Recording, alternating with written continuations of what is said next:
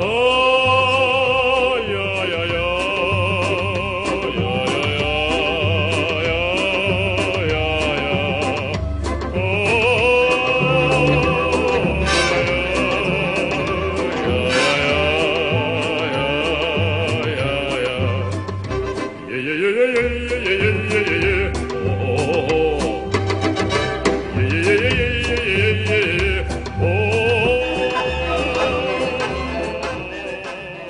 Welcome to the Don't Lose Your Head podcast, Season 1, Episode 44. Today we're going to talk about choosing your Caesar, historical reenactment, and immersing in the world we love.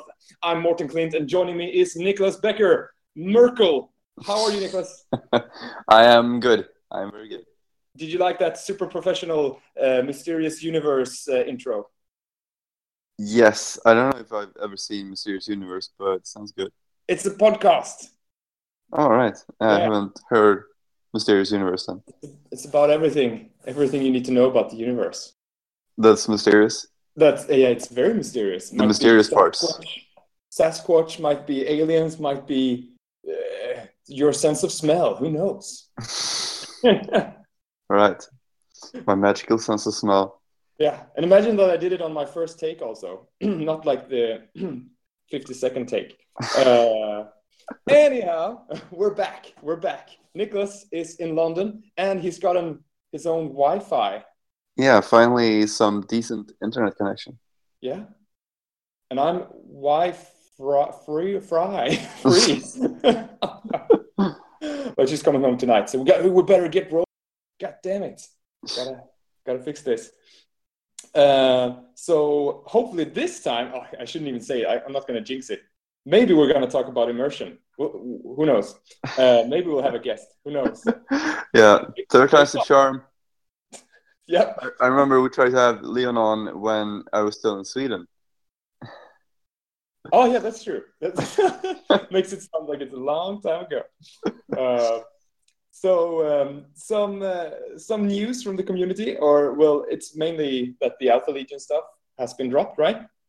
Yeah. But I think we talked a bit about that last time. It's like, well, you can buy the Lernians and the Alpharius, and it's all shit hot. So they had the Twitch stream in between our recordings, right? Yeah, maybe. Was it with the Blood Angel Praetor or something? Yeah. So do you think most legions will get their own like special Praetor? Do you think that's something that sells a lot, or? I think they said that was the plan. The plan? Yeah. Will they also go back and do the old ones, or is it more like for every new one, maybe? I don't know. I mean, the Iron Hands already have their character model, so. Oh, that's true. I don't give a fuck. You bastard. Well, I guess like Thousand Sons is a legion that would sell a lot, so that it makes sense for them to have. And now they already have one. Right? Yeah. I mean, like the ones that I've gotten now, it's like Thousand Sons and Alpha Legion, and then Blood Angels will get. Not sure if they will go back and be like, oh, let's give one to Iron Warriors, or not sure. Who knows? What have you been up to in the hobby? Have you been able to do anything hobby related? 30K wise, I bought the Ferrus Manus book yesterday. The first Ferrus Manus book. Oh, the first Manus. Yeah. The Primarch series. Oh, I haven't read any book from the Primarch series. Have you? No. So this will be interesting to hear a review. I feel like sometimes I think the artwork is kind of shitty on a lot of them. Yeah, look a bit like, I don't know. Fulgrim is like with holding like a pigeon or something, like, oh, I am beautiful. Yeah, a bit cartoony, I guess. Yeah, but if it's is it like a one story, or is it some kind of collection of stories, or? I think it's one story. Yeah, I haven't even opened it yet. You have to get back to us and tell us if it's good and if we should buy Primarch books. Other than that, I've done some more work on my fantasy stuff. I don't have any 30K stuff here yet. It's on the way. It's in the mail. soon as it gets there, I'm gonna start building some more mechanical stuff. Yeah, that's true. Until then, I've just been like poking around, see if there's some gaming communities here. Yeah, and you found one that's really central that you're gonna try out. I'm gonna check it out next week. What is it called? It's like London Wargamers Guild. I think they have like a Facebook page. Guild. Yeah. Yeah. It's like in Oblivion. You just have to go into the city, and then they have like these wooden tablets hanging from the buildings. A weaponsmith guild. Oh. The nerd figurine guild. Oh, that's perfect. Initiation test. Can you join the guild? You start at some low rank or something. You have to slay some crabs. Yeah. But mud crabs more fearsome than you. And then they level up with the island. Doesn't make sense. Fucking. Sort of mechanical related. You got a robot vacuum cleaner. Oh yeah, I do. Does it have a servo skull, or how does it work? It's pretty funny. I wish it had a servo skull, so it had some intelligence. Because now it's just got like an IR scanner, and then it just bumps into everything. It's like, oh, boom, oh no, boom. Do you find it like that it's stuck in the corner or something every now and then? Or like we turned it on. We turned it on the first time we went from home. Yeah. And then like an hour after, it was like, your robot has encountered a problem. And then when we got back home, it got stuck in a corner, like dragging a carpet. And he's... But you should glue like a like customize a skull. Yeah, that would be awesome. I need a fucking Cortex controller, or maybe that's the phone, because we have an app for it, so you can control it from your phone. So maybe that is the Cortex controller. Yeah, you just need to implant it in your brain. Yeah. You should model a Pravian that has like a robot vac next to him, like controlling it. Did you see there was this guy on the internet who come home and his dog has taken a shit, and then the robot vacuum cleaner had just smeared it all over the floor. That was terrible. Oh my! I felt it. One of the greatest things I've ever seen on the internet. The one into the dog shit cops. Yeah. So, but nothing else hobby related at the moment, right? No. I just want to say that the event that I'm going to in August, the Jungles of a Car, it's really cool. They have an app. It's really cool. What? Modern, innovative. It's pretty sweet. So you can go to the app and chat with people and post your lists and look at the fluff and look at all the player packs. So everything is just in one place. Okay. Nice. Thanks. Huh. So you don't have to go to like different Facebook pages and then go through the page like, oh, where the fuck is this file? And then you go to files, and then there's a bunch of files, and you can't really find what you're looking for. So this is really smooth. And they can just make updates. They just put them up there whenever they're like, oh, this new players pack, or oh, that's the future. It is. I thought that the event I'm going to, Ajax, is cool because the Facebook page has like a movie or an animation for the event pick. I thought that was pretty futuresque. Didn't know that. Yeah. I see a lot of posts about Ajax. It looks fucking sweet. I wish I could be there. You're gonna get some swag stuff. But I still haven't made a list. I need to. It's 3,500 points. Oh wow! And I can't bring my Ultramarines because they're not ready. But so it will be Emperor's Children. But I think I want to bring my cultists and have like an ally force. All right. It's fun to build up. What was the latest thing you painted for your Emperor's Children? I think they've been on hold for I can't even remember. Maybe some veterans or something. Like a command squad, I guess. I don't know. I don't know. It just feels because I can't go back to just paint. They're like one layer. I just use Circular's purple and then Niln wash, and it feels like I can't go back to doing that now.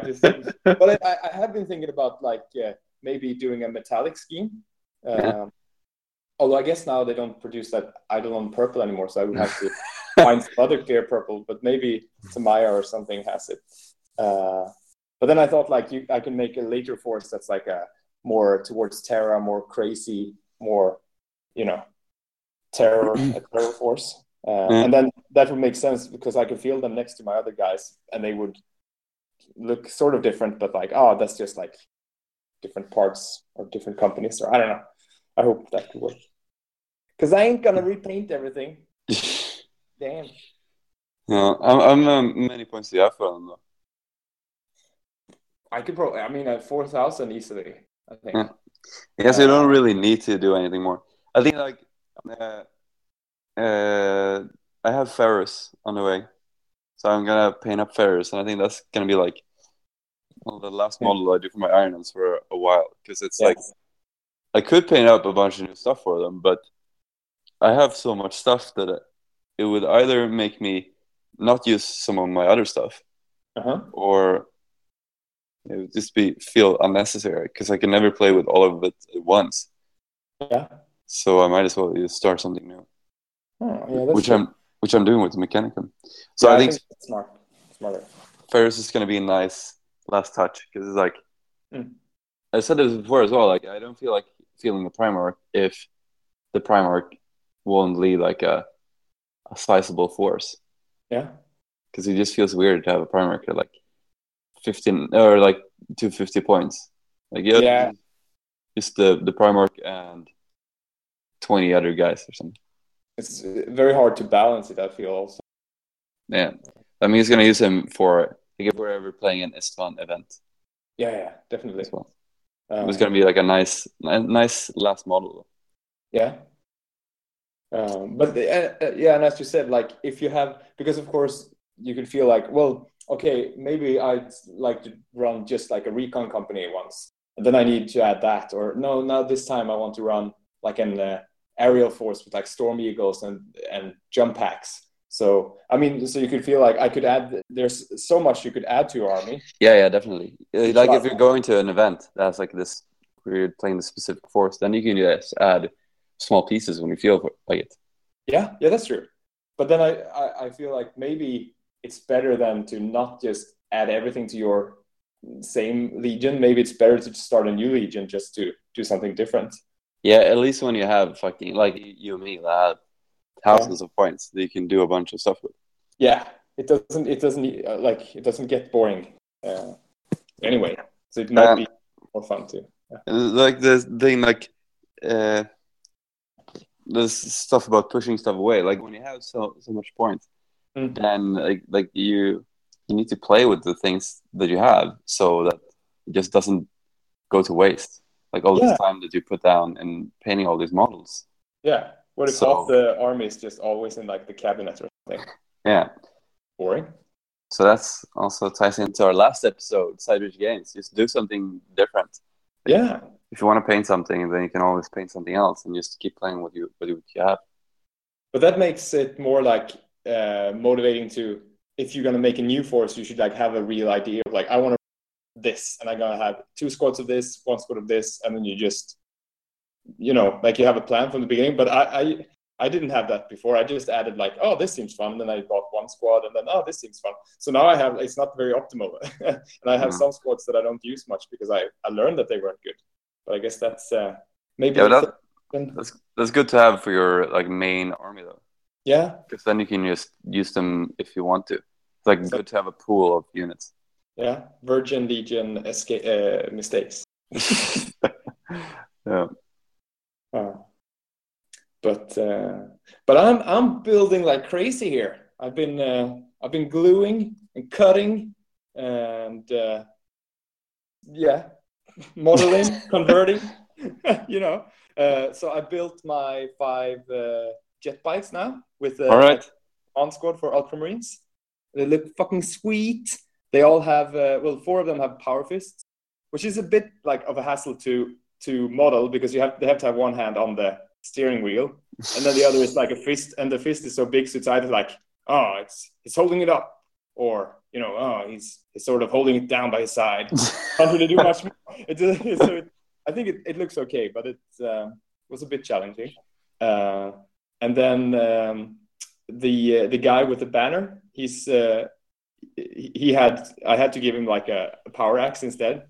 That's gonna hang from his belt, because that was also the problem. He can't have a fist in one hand and hold the banner in one hand and not hold the bike. So like he's steering legs or something, or I don't know.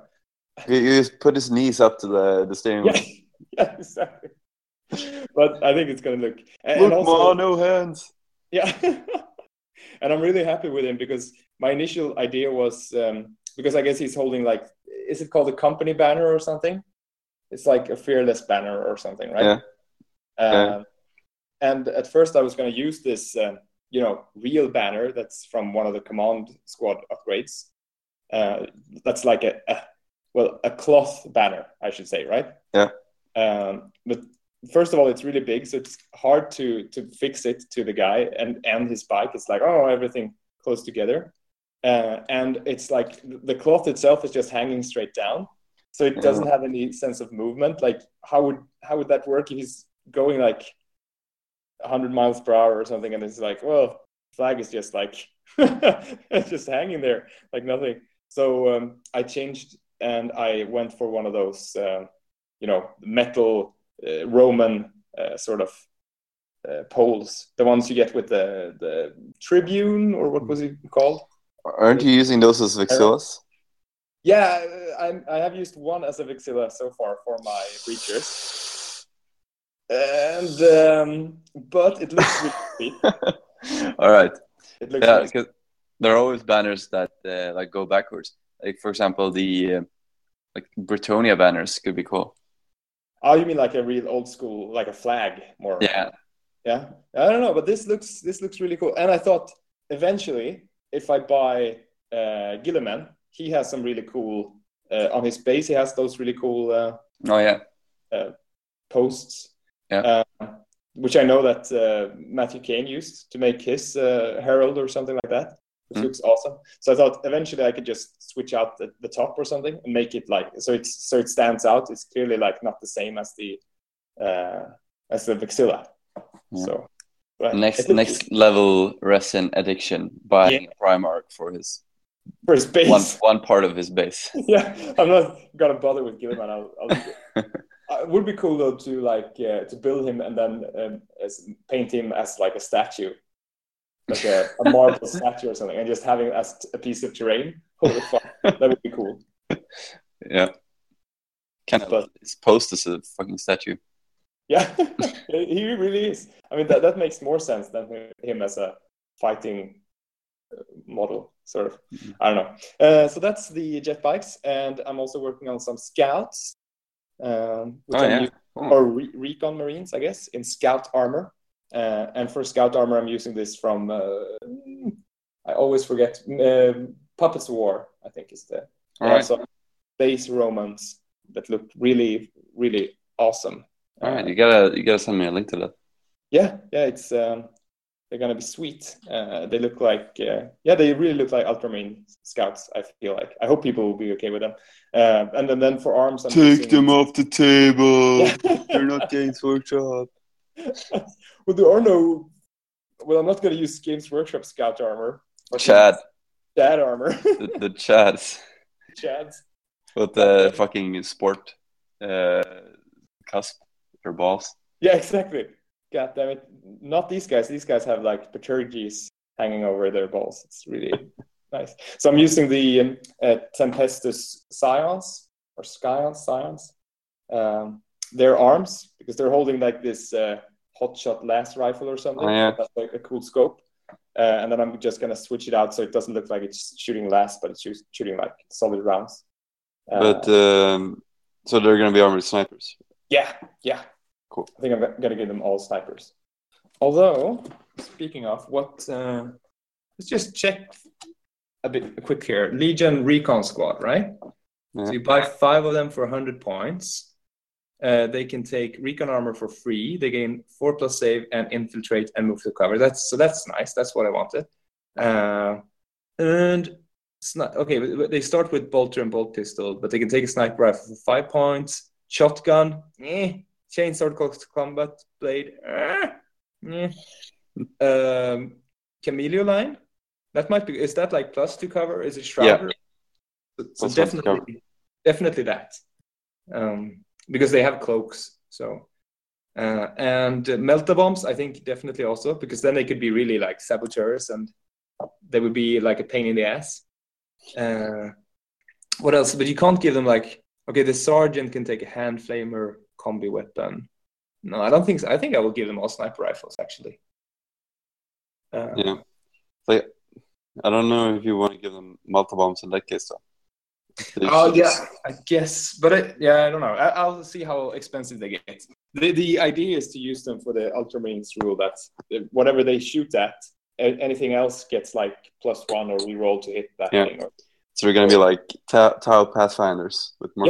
Yeah, exactly. Everyone loves that, right? That's something we're missing in 30K, I feel.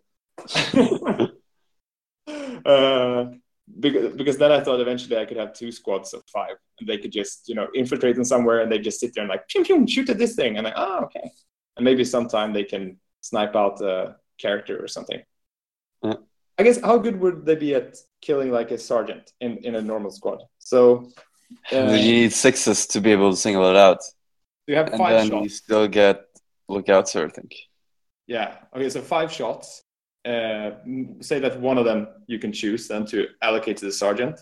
Then the sniper, so you need to roll a 6 to get rending, right? Or AP2, because probably that's the only way to kill the sergeant.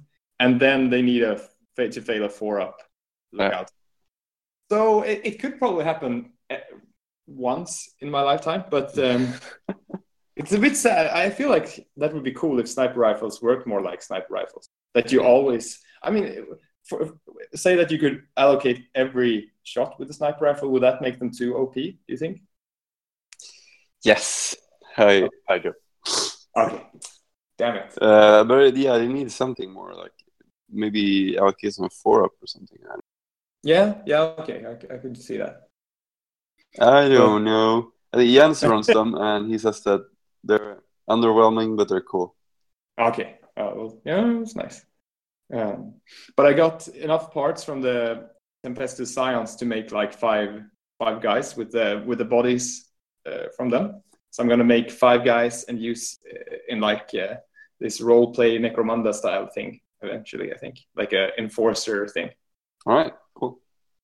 It's a motivation. I need to build them so I can start playing on my Sombratalis board, so I can finish the Sombratalis board sort of thing. I want to DM people, and they like. I want 5 people to play, and they each control one of them. It's like 1 heavy guy, 1 healer, and then it's like a sort of Necromunda-esque rules, and they just go through this crazy ship, and there's like cultists and stuff, and they have to fight it. That's something I want to do. Because I had this vision, but I understood like after we talked last time, like that you maybe are more into the larger scale of the game, and I'm more into the smaller scale of the game. For example, like Battlefield Gothic, it's more like you sort of zoom out. It's the large scale. You have like huge ships, and it's more about like tactics and how to maneuver and stuff. And I can't handle that. How this works. So I think would you agree? Would you say that you would probably like Epic and that stuff also? I mean, yeah, I would. I mean, I do like the small scale as well, but yeah, I appreciate the large scale games a lot. Yeah, because you played that. What is that World War II game called? Yeah, exactly. I was thinking about that as well. I think it's called like Day of Days, where you just have like these like 1 inch by 1 inch tiles that have like a number. Oh, this is the 3rd regiment of the 12th division. And you stack them on top of each other, and like that's super intense and really cool. And it's very abstract though. So it's, but also that Hearts of Iron, the game you play, also is a bit like that. That's for strategy on a high level. Yeah. Well, and I think I'm more of a like I would rather have just like 1 miniature is like, oh, this guy, he's like blah blah blah, and it sounds like JP from Age of Darkness. Like, oh, he's 1 day away from his retirement, and Oh no! His wife is waiting for him back home on the porch on that agri world that they lived on. Then it's sad. Sergeant Johnson. Sergeant Johnson. But I'm also like, what else do I have? So much plastic here just waiting to be built. Yes. I have 2 apothecaries that I want to build. And then I also have like a lot of spare super nice bodies from the command squad. So that's why I wanted to ask you about consoles, like because I'm thinking about making some consoles. Yeah. The leader of my force is going to be, of course, Marius Aurelius. No, not Marius Aurelius. What is Maximus Decimus Meridius? And he's going to be on a jet bike. But I thought I would have some consoles. So first of all, we have the librarian. I don't know. I'm not into that shit. Leave that to the Thousand Sons. The Emperor said no, so I will not take one. Right. Master of Signal. This one I'm interested in because I don't have one for my Emperor's Children. Yeah. And so he can be really good in Centurion, like that bombardment. Oh yeah. Or he can miss like I did against you, or he can hit like I did against Niklas, and just totally wiped a 10-man squad and a dreadnought. Oh yeah, that was really intense. And didn't in the D3? Didn't you get 3? Yeah. He did really good in your games on the Istvan, I feel. Yeah. Because he killed a lot when we played together there against. Oh yeah, that's the one you talked about. Yeah. The thing about him is I have to have him with the Black Breathing, so I can get away from it. And at the beginning, I was like, oh, fuck this guy. I don't want to use him for like regular games and stuff. But then I noticed that, wait, he can take a jump back. So suddenly he's really fucking useful. Because not only does can he bring down a bombardment, they can also boost the ballistic skill of a close-by unit. Mm-hmm. Is it +1, right? So you would. Yeah. So could you place him with like a rapier squad? Would that be nice? Or. Yeah. Yeah. Exactly. He's hitting shit on 2+, really harsh, and you can put him next to heavy weapons squads as well, or support weapon squads. And since he has a jump pack, he can move around between a lot of different units. Ah, yeah, that's true. You gave him that. He cannot take. Bike or jetpack. That doesn't make sense anyway. He cannot take Power Fist, I think, and he can take a combo weapon. Okay. I think I would definitely build one of these guys and have him like holding the backfield with rapiers or a heavy support squad or something. Yeah. So that one of those. Champion, I don't know. He's the suck. Yeah. Wow, weapon skill 6. So he can kill other consoles. But how much is he? Like 30 points to upgrade or something? Yeah, 35. Yeah, and you get one weapon master crafted and one more weapon skill. A Delegatus is 15 points, and you also get one weapon master crafted, and you can take a Rite of War. Yeah. No, I will skip this guy. The only thing is that in the Mark III Command Squad upgrade, you get that awesome guy who's like half drawing a power sword. Oh, yeah. So he looks sort of like a champion. But he could be any guy with a power sword. He can be a veteran sergeant. Yeah. Then you have the Primus Medicae. It's good. Yeah. Good guy with Terminators. He's good because he's just like a close combat character that also gives a buff. Yeah, that's true. I don't have any initial plans. I mean, I could be a dick and have one with my jetbike squad to make that even more. But I don't feel like I should do that, not initially at least. And you should play Iron Hands as well. Oh God. No, don't be that guy. No, but and then like I have 2 apothecaries that I want to field with my breachers. So they're going to be pretty tough anyway. So maybe. But he's nice. But a Forge Lord I'm actually thinking about. Yeah, they're cool. Oh, no, wait. No, Siege Breaker, sorry. But Forge Lord. Forge Lords are cool, though.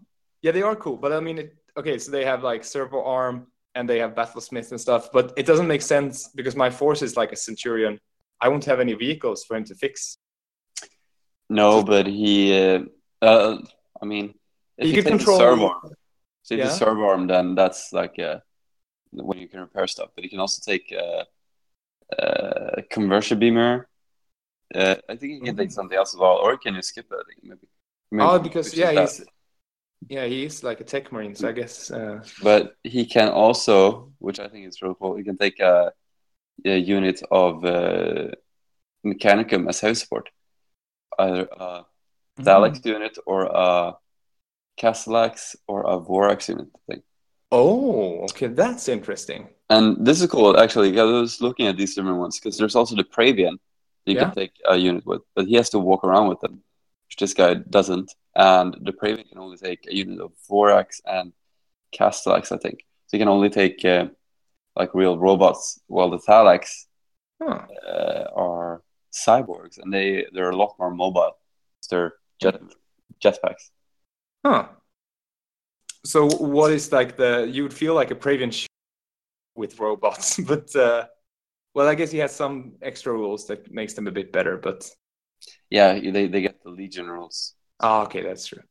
Which for Ultramarines is nothing. So maybe not. But okay. But I'm gonna make a siege breaker, and I'm gonna put him. Let's see. So I'm allowed to. Yeah, I'm gonna put him in Terminator armor, and I'm gonna have him just walk with my Fulmintaris Terminators and like zoom, zoom, and give them Tank Hunter and Wrecker. That's cool. And also converts these rules to the heavy weapon shooting attacks of any infantry unit they join. Yeah, that will work. But is it really necessary in Centurion though? I don't know. I have like an extra awesome Praetor model from the Praetor kit in Terminator armor. Oh. So I just want to model him like, and I thought it would be cool. Like he's like the heavy guy. He's in Terminator armor, and he says, "I'll break anything for you." I'll break it. On the Juggernaut, bitch. Oh fuck, that's his name. Oh, he's baptized already. Works. So how many points do you have for your Ultramarines that you're planning on building? I don't know. I could make like a 2, I think. Like, if I would build the second breacher squad. And how much would you have? 2,500 points, I think. 2,500. Yeah. Holy shit. But because the breachers are super expensive, especially if it depends if you give them all melta bombs and stuff. So it can vary a lot. I could probably build like a 3,000 point list. Damn. Also. But I mean, the amount that is assembled is not that much. Yeah. Because it felt like you had your breacher squad, your rapiers, and now your Fulmintaris. Yeah.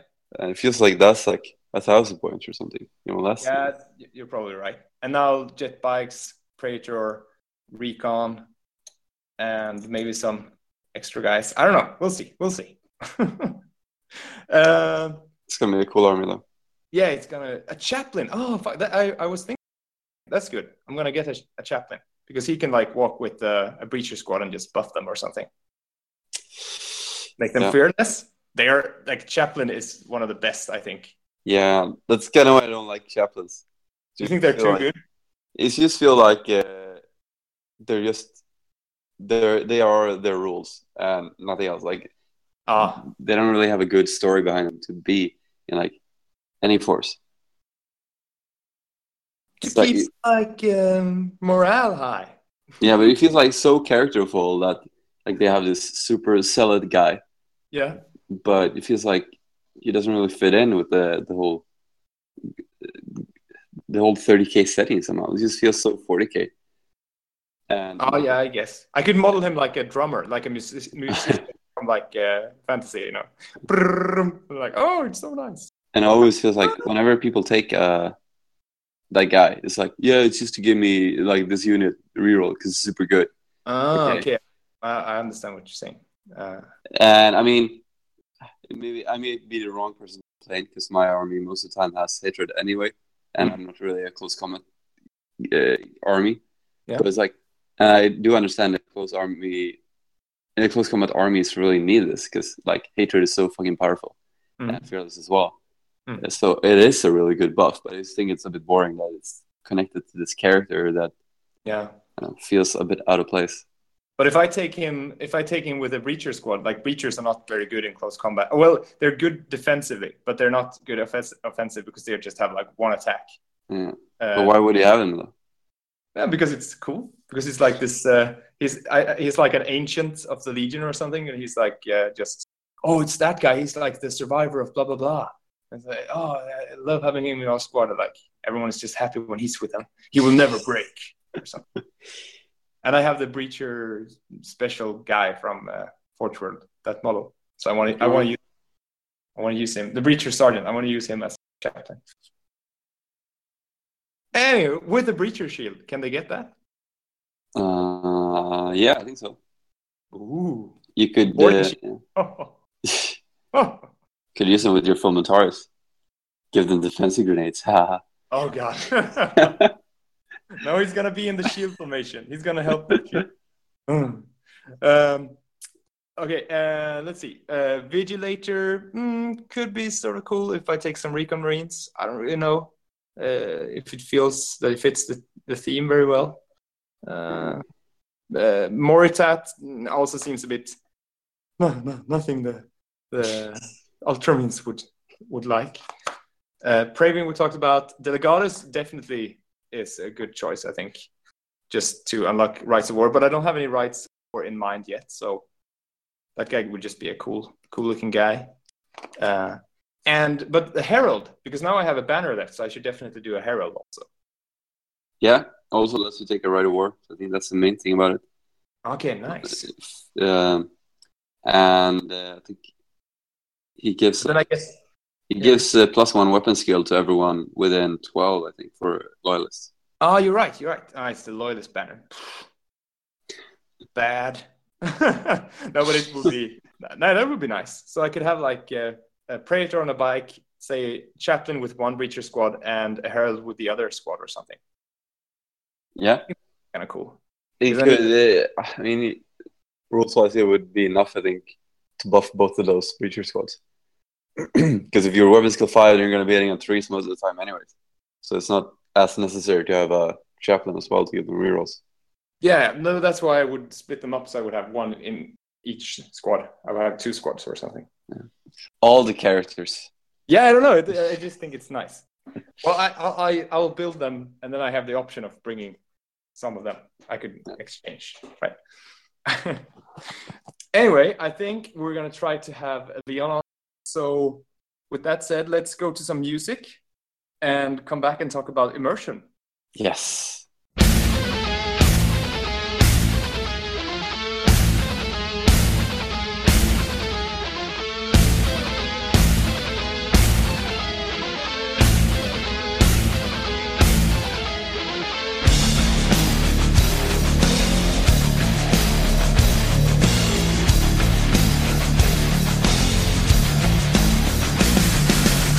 There is a scourge in the guise of sanctity.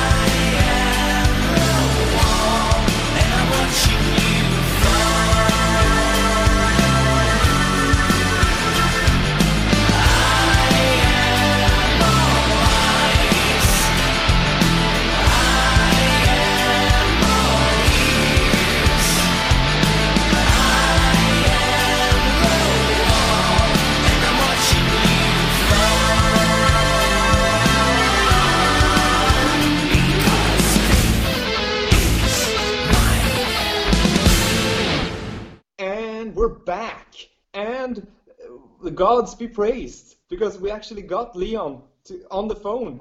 Hallelujah! Holy shit! That's what I said. Third time's a charm. How does technology work? I don't know. This time it did work. Does any one of you know actually how a microphone works? Like, technologically? No. Is it like a membrane that converts vibration into like numbers or something? I have no fucking idea. It's just scary. Yeah, I mean, and then it goes through cyberspace, and then on the other end, there's like something that takes the numbers and make them back into vibrations and mimics. Isn't that even more scary that like the speaker is like mimicking your voice? Yeah. And it's doing it well. If it could do it, what says like a Sasquatch couldn't do it? or an AI about to trick you into stealing all your money or something. Oh shit! Yeah, you get like a phone call and it sounds like it's your mother or something. Oh honey, Exactly. I really need you to transfer that money right now. Or something. Yeah. In the future. In a dark future. Dark Mechanicum. That's what happened in 30,000 years from now. Age of Strife. Oh yeah, that's true. The AI became so smart that it could sound like your mom wanting money. It sounded like a Nigerian prince and it stole everyone's money. God damn it! That's why the emperor hates AI. But that's not why we brought Leon on, because we're going to talk about immersion. And just to clarify, so I guess immersion, is that like how to get into the game, how to feel like you're a part of the 30K universe? Is that sort of the meaning we're going for? Yeah. To get a feel for the game itself and the background of it. Exactly. Or the fluff. It's sort of like the emotional feel that you get in the background, and you can get immersion in any kind of sort of cultural experience, like watching a movie, for example, and you feel really invested in the characters. Yeah. That's a form of immersion, for example. Yeah. So it's not just down to gaming. It can be it can be movies, it can be books, theater. Yeah. Video games. What's that? Video games. No, not video games. No. Video games. God damn it. A good book. Exactly. Nothing beats a good book, right? No, exactly. But Yeah. how did you come to think of this topic, like related to 30K? Yeah, exactly. So I was in a game store together with my younger brother, and we were looking at board games because he was really he was out shopping and he wanted to buy a board game, and he started whining about them not having enough immersion, like any of the ones that he saw, and then it just clicked with me that I've been talking about immersion when it comes to Nordic LARP, for example. And that's something that we use like a lot to describe the emotional feeling that we get when we're in the game. But I've never really thought that board games can have immersion. And then I realized, okay, so of course board games have immersion, and then wargaming also have a huge bit of immersion. And I realized also that that's something that's very important to me as well. So when my younger brother started whining about it, I kind of started thinking about just experiences that break immersion and what that does for a game for you. And this continued to occupy my mind for a while, and then I thought it would be a cool topic to talk about on your pod. Yeah, definitely. I think sometimes maybe you don't even think about that. Oh, this is breaking my immersion. It's just sometimes you're like, oh, this game sucked.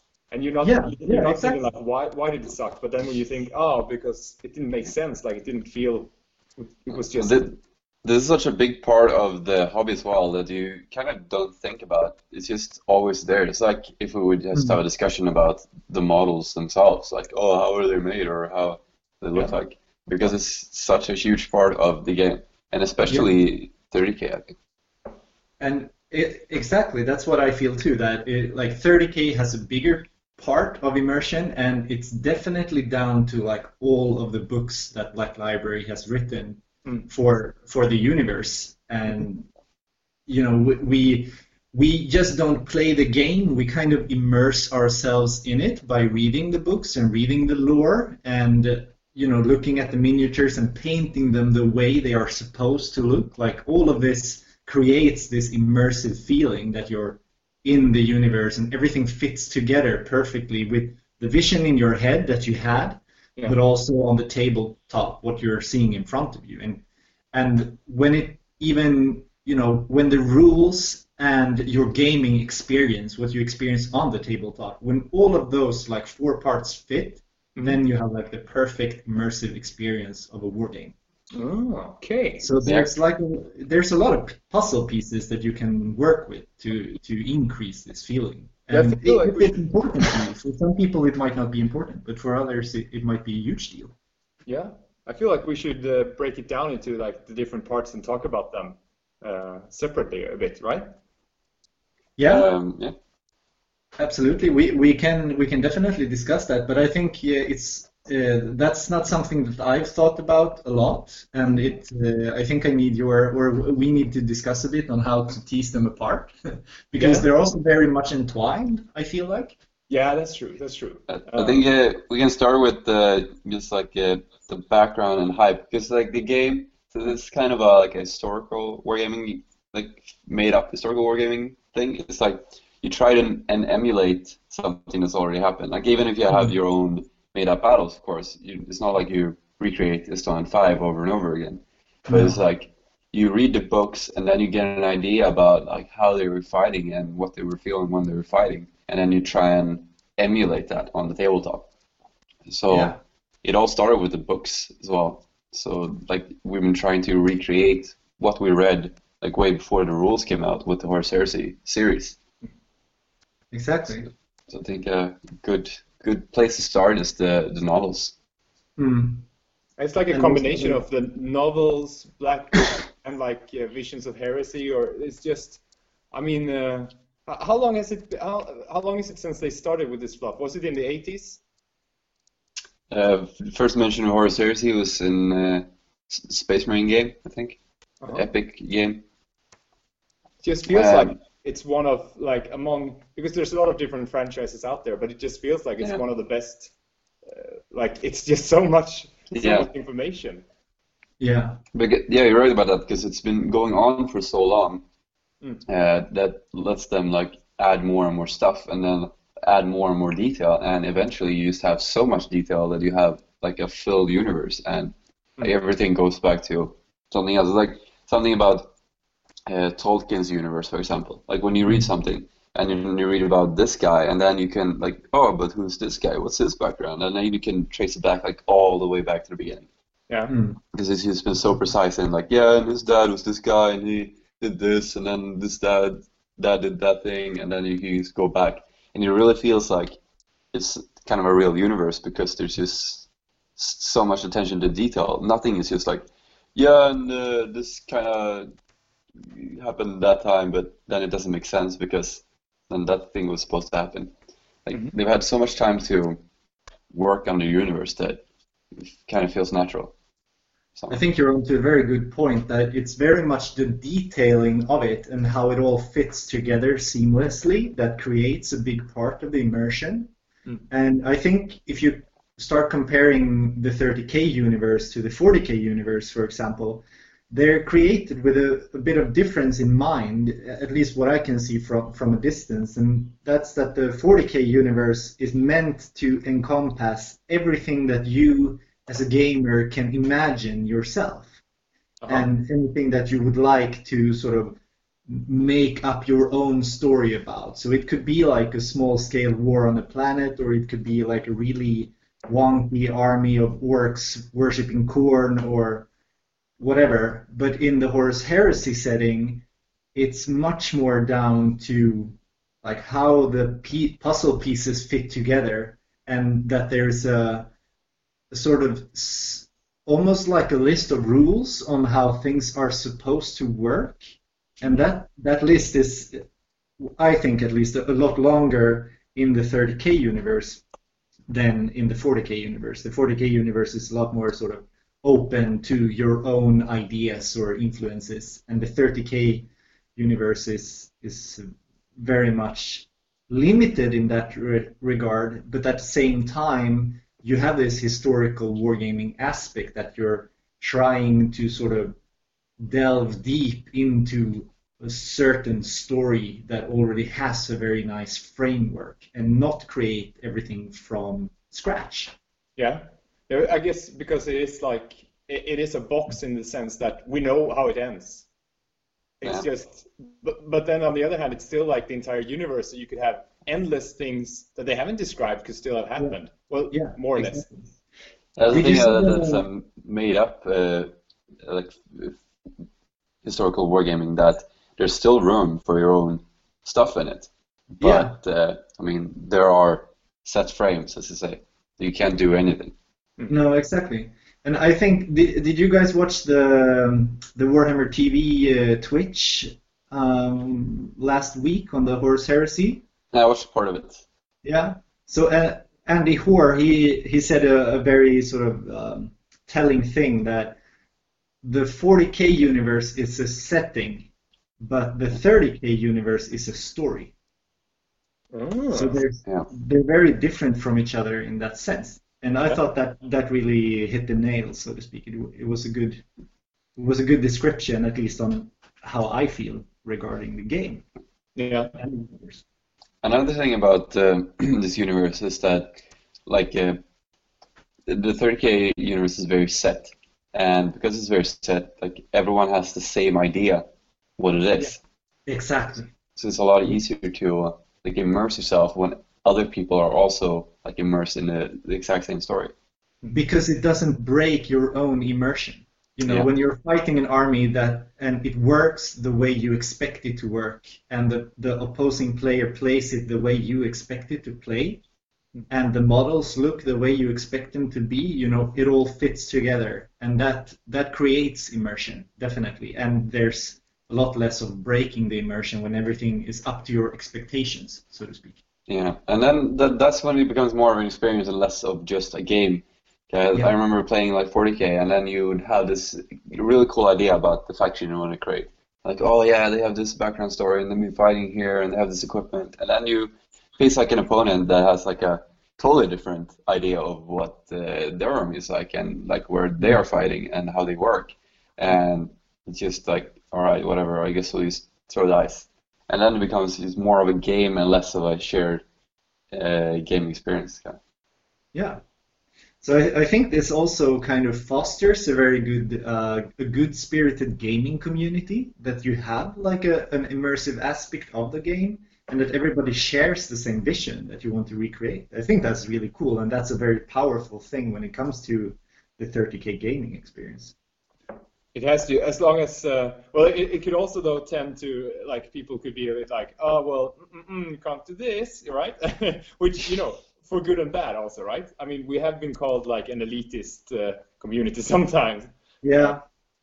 Which I think we should sort of be proud of and sort of be aware of, maybe. Like, because we shouldn't back off and be like, no, of course you can bring your Tau and play with them. We just, you know, we just make up a setting for them. You know what I'm saying. Whereas, well, I moved from like after I played 4K, when I became kind of disillusioned, I moved over to Flames of War. So like I've already had this transition period where I just accepted that historical wargaming is something different, and I like really enjoy it now after. But it takes a while, like after playing something where you're completely free to just come up with anything. Yeah. As you said, like an open universe, you go to a story and try and like frame your army within that. This takes a while, but it's very enjoyable. I like because you have these frames that box you in and what you can do. But I think they also help you like a lot in like supporting wheels on a bike, just to be able to come up with your own story as well, because you have so much background to take from, and it fits into like something that someone else previously wrote, and yeah, it's just feels nice to play something that would actually have a place in a universe that other people also accept than to just have this crazy idea. And then everyone's like, okay, whatever. Well, here's my other crazy idea. Yeah. Because the difference there is doing it together or doing it by yourself, I think. Yeah. It's an experience together with your playmate. Yeah. Or your playdate. Oh, dudes looking for dudes to play historical wargaming. Yeah. No. So yeah, it's definitely cool. But do you think it's do you think it can be negative with too much immersion? Like, what can be the negative aspects of it? No. Well, it's like those events that we were talking about. If you have like specific events for a specific event, like in the story, Cal. like having an Istvan event or something, or Calt, and like you would have like a very niched setting within a niche. So like some people might not enjoy the narrative. If people look at 30K and like, yeah, it's cool, but kind of wish there were aliens. That I got that a lot in the early days when I started 30K. Like, yeah, I wish I could play Eldar. I wish I could play my orcs. Like, yeah, like I don't want them in the game, and like you can do 40K for that. So you kind of limit it in who wants to play the game. But then like those that are left playing the game are really into it. So it's both a plus side and a negative side. Like a balancing act. Yeah, for sure. I remember when I started getting interested in the heresy, it was when they released Angron from Forge World, and you know, the first time a Primarch sort of enters the model, that was sort of a tipping point for me when I seriously started rethinking it.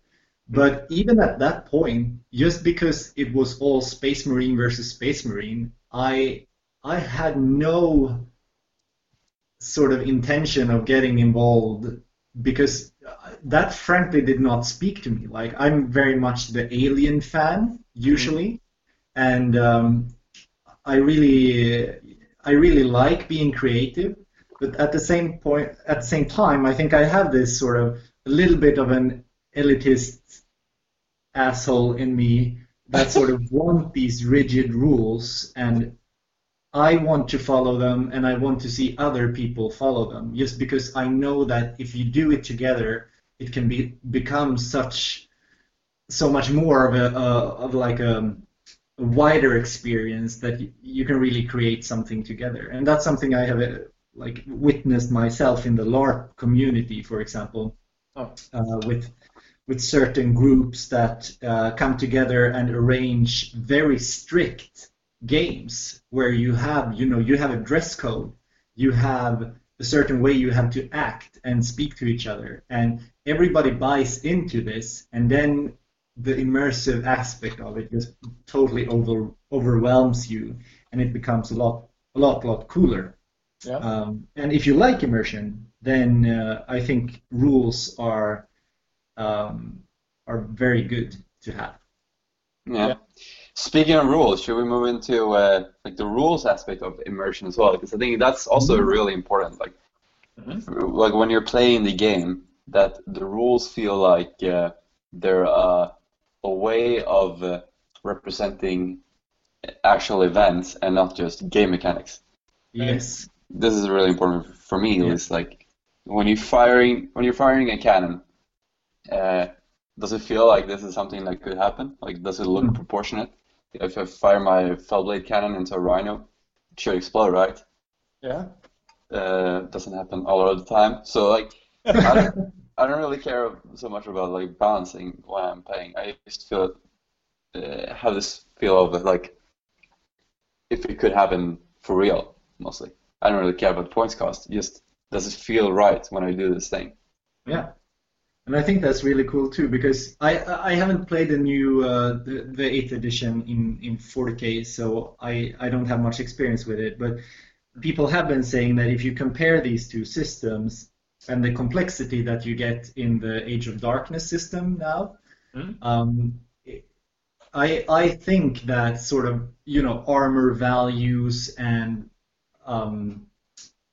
different APs on weapons and whatnot it kind of increases the level of immersion because of the detailing.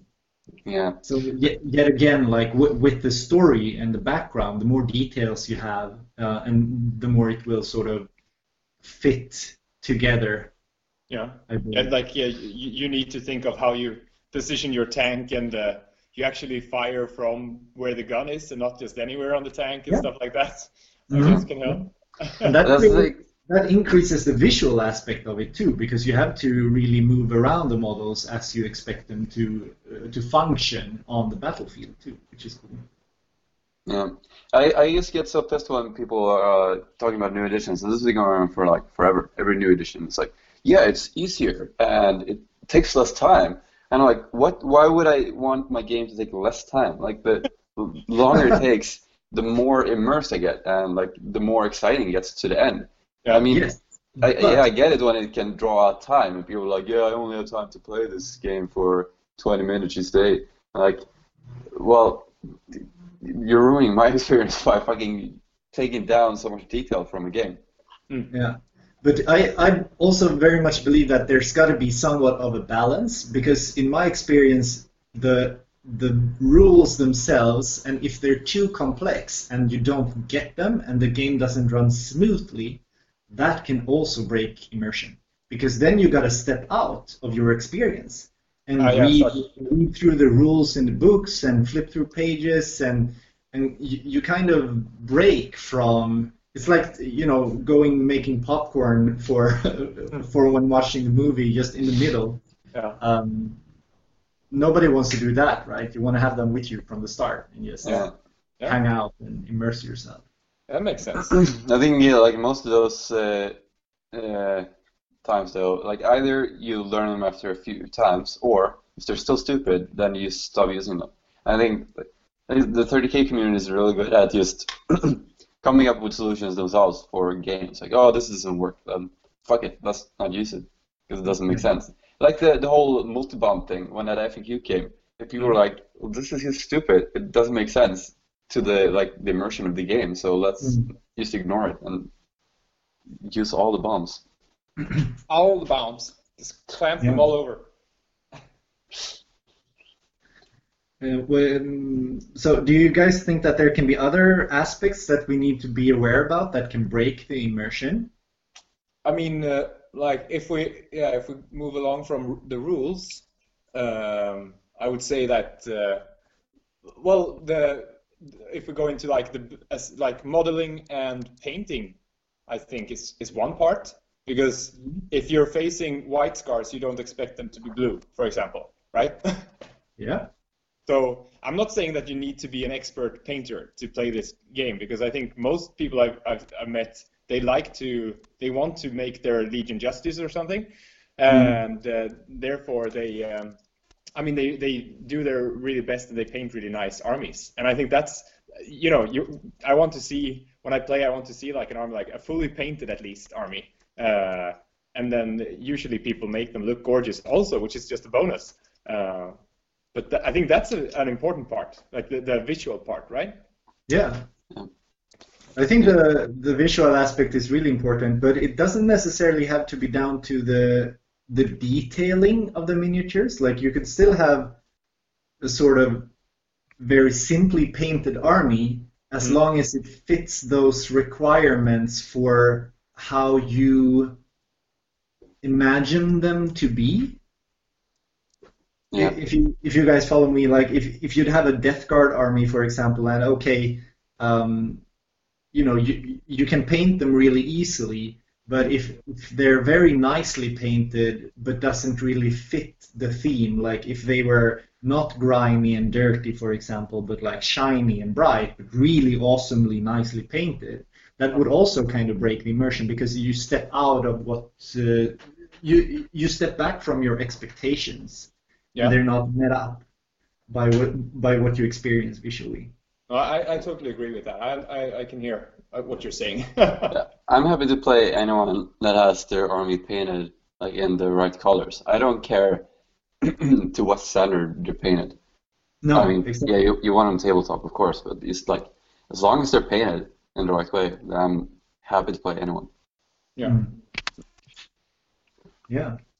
Yeah, so the model aspect is something that's important, I think, to a lot of us, and also then playing painted armies. And painted Um, terrain, right? Like, I feel like Yeah. there's so many times that people bring awesome armies, and then you end up playing on like a green fantasy mat or something. It's just like and it's like, oh, God damn it, you want to be on the Forge World's display base or yeah, something like that. exactly.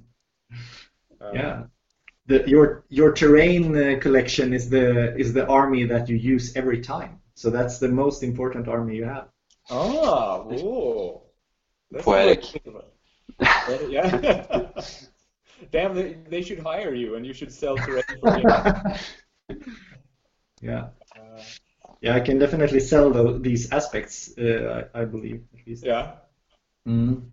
Yeah, so now we've gone through like the background stuff and the rules tying in and the models.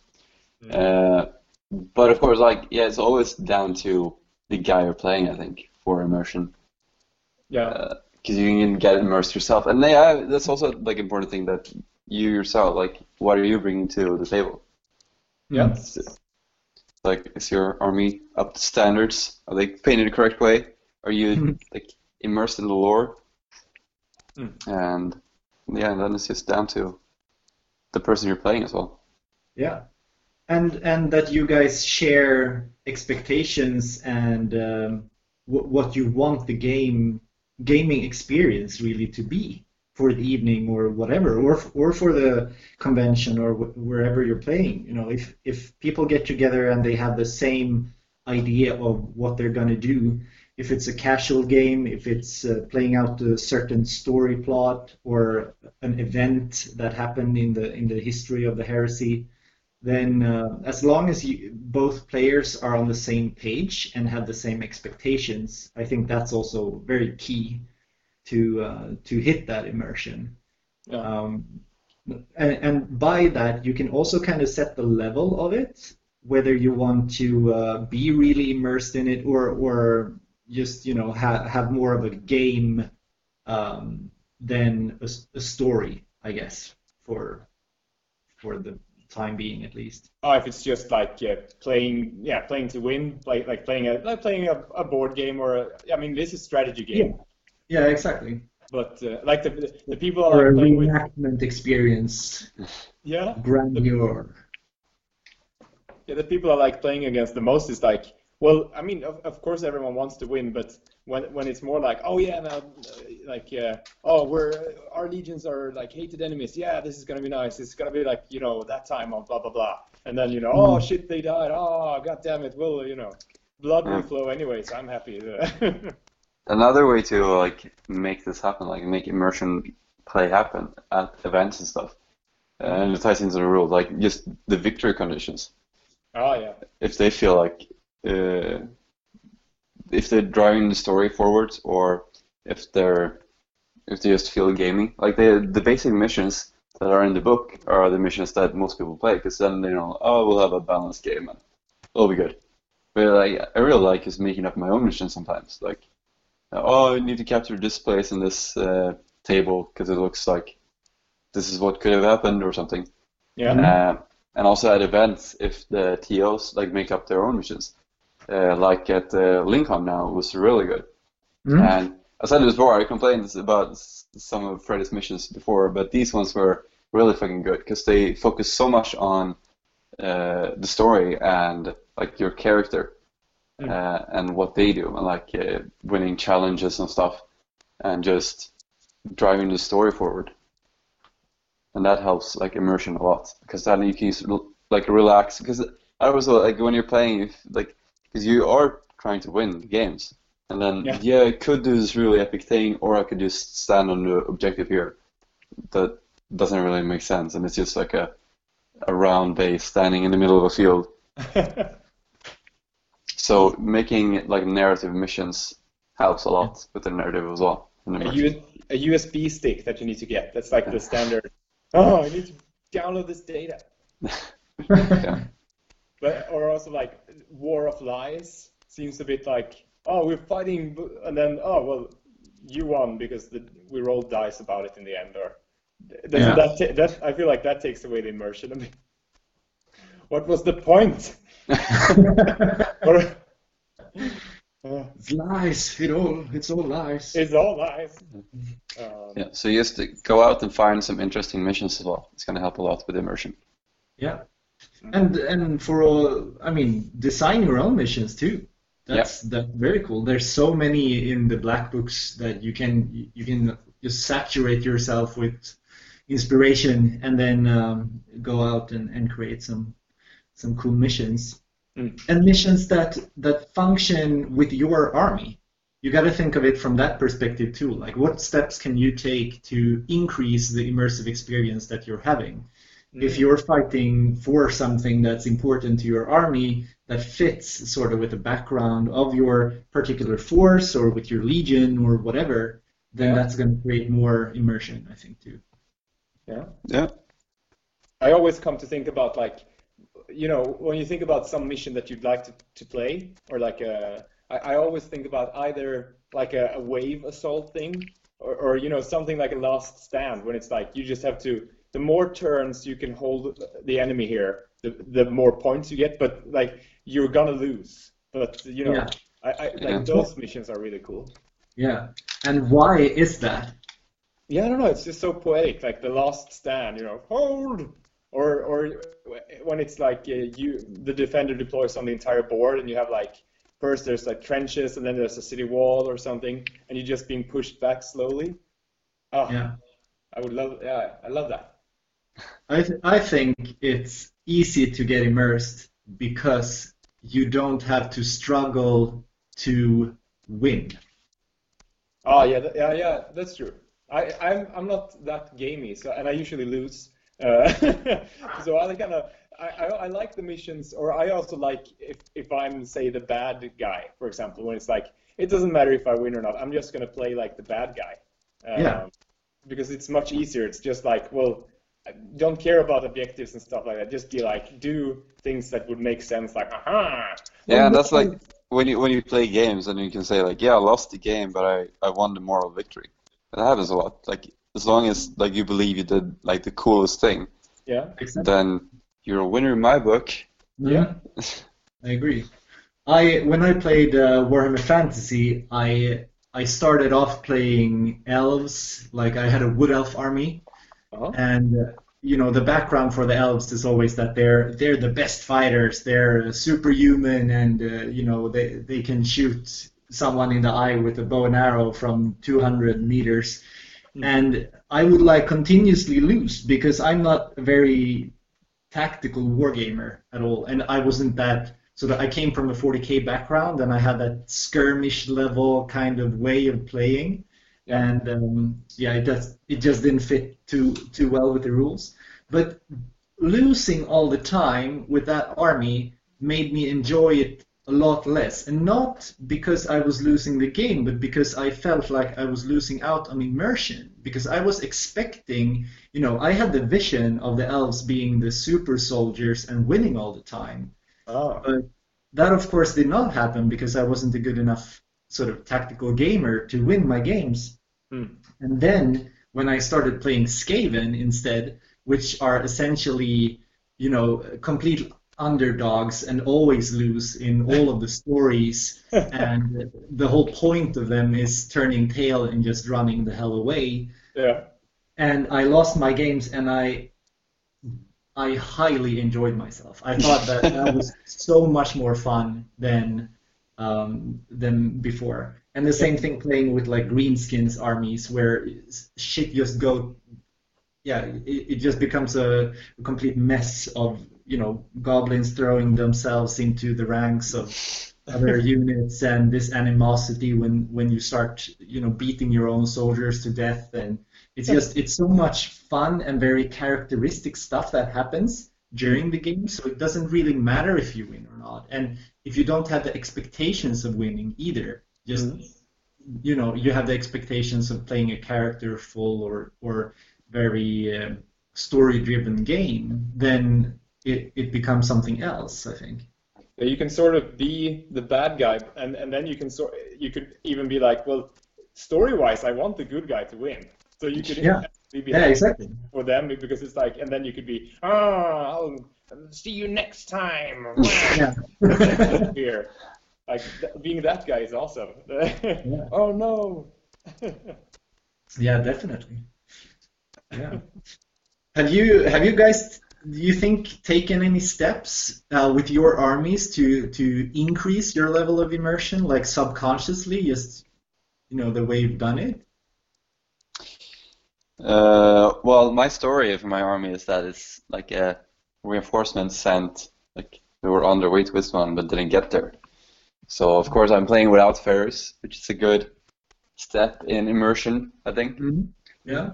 Because I want like my army to be set like straight after Istan. I just think a lot of people have their armies to be set. And yeah, just like the units you take for your army that makes it feel like, yeah, this is something that they could have used at this time. Mhm. Yeah, I think I was also gonna say like composition. Sorry. Sorry, what was that? Morten, say again. No, I was gonna say like that for me, army composition is a really big part. Yeah. Like, and we talked about this because we talked about different legions and stuff. Like, if you have White Scars, do you expect to see bikes? And I'm not saying that you have to take bikes, because of course they are a legion, so they would have everything. Like all the legions have everything, but still, some themes might break immersion because it's like it's just too off. It's from what you expect from the novels, maybe. Do you guys see what I'm saying? And I'm not trying to be like once again like some elitist here, but it's just. I don't like that's a World Eater army. Oh, but they're all shooty. They have no close combat units. That's different. Yeah. Yeah, for sure. Playing in line with the character of your legion is definitely something that enhances immersion, I think. Yeah, and I think most people do that because that's why they choose a legion. It's like, that's true. I love rampaging and just rushing the enemy. It's like, yeah, then you're a good World Eater player. Yeah. So I think I haven't felt that this is a problem very much. No, but that's also the way the armies are designed, more or less, by Forge World. That you have these aspects to them, and I think people tend to choose their army mostly based on the character of the army and not necessarily like the color, or something along those lines. I chose my army both for the background and like what I felt also would be like a good immersive gaming experience, because like I was thinking about like the scale of the game as well, and like what would feel right, like what kind of army would feel right in scale for this game. I was thinking it's probably gonna be like pretty big games, like 2,500 points or something, and then like a skirmish, like a legion that's more fit for skirmish battles. Because I was thinking about White Scars as well, but I didn't really feel like they would feel right to play on such a big table where you just fly around with jetbikes than to have like a tank army, because it felt like it would be more appropriate for that scale and the kind of battles that we fought, because it would just be like each battle is kind of a slug, just everyone is shooting each other and it's like super intensive and shit exploding everywhere. You just wanted to paint black. Admit it. I do like painting dark colors though. But yeah, so that was also part of it, like the immersion of having it feel right on the battlefield. Yeah. Cool. That's a very nice aspect. I never really thought about that. Of course, when you there's a lot of room for smaller games or some Mortalis games, for example. But most of the games are set at like a larger point set or points match, and having, like you said, having an army that fits to fight at that point level, at that size, definitely helps with immersion, I think, too. Yeah, if you would have your tanks and then you have like one squad of 10 tacticals just running on foot, it's like what are they doing? They're just the joggers. They don't have a rhino. Well, why not? So it's like, oh, Yeah, because it's like when I'm thinking about like the Alpha Legion, like I don't really want to have them myself like to play in a big battle. I would rather like create a story around like a squad or something around. Yeah. Yeah, I've felt the same way about the Alpha Legion. I think they like with the new models, they look super cool, but just having like a full-blown army of them wouldn't really suit the Legion as such, since they're so sneaky yeah. and have their own story as being very deceptive and fighting on more small missions and elite units. Yeah. It's almost like we come back to the how to set up like missions and stuff and organizing an event, but it would sort of be nice to have some mechanic of, well, you're playing a mission and say that you two guys are playing and like Nicholas, you're trying to you have an order to crush the 1,000 suns that are on this planet. So you have like a kill points or something like that. But then it would sort of make sense that the 1,000 Suns they would have the mission like, well, we need to find this artifact quick as hell because we're on this planet and we're looking for this thing. That would make it like you would have different victory points because for the for the 1,000 Suns, maybe it's not about winning against the Iron Hands in an open scale combat. Maybe they have another agenda, and Alpha Legion could be similar. Yeah, I think there are some missions like that in the what we call the Shadow War missions. Oh, nice. They have different objectives. Yeah, that's cool. It's just an idea. For if, as you say, it feels like, well, this army doesn't really feel like I should play it in a big game like that. But then you could probably tweak it somehow or make it, I don't know. Yeah, for sure. I mean, as long as you come up with a good enough story or background to why you're fighting at that scale and that sort of fits with your idea of it, then there's no limit. And definitely there's mentions of larger battles with any legion participating. So people shouldn't feel limited by that. But just be mindful of it, that it can actually affect how you feel regarding your army. If you choose a particular force and then you start collecting and build up a huge collection of models, and then it just doesn't feel right when you're playing, and if you ask yourself why, this might be a reason. Yeah, that's true. Maybe it's kind of good to be mindful of these things, I think, if immersion is important to you.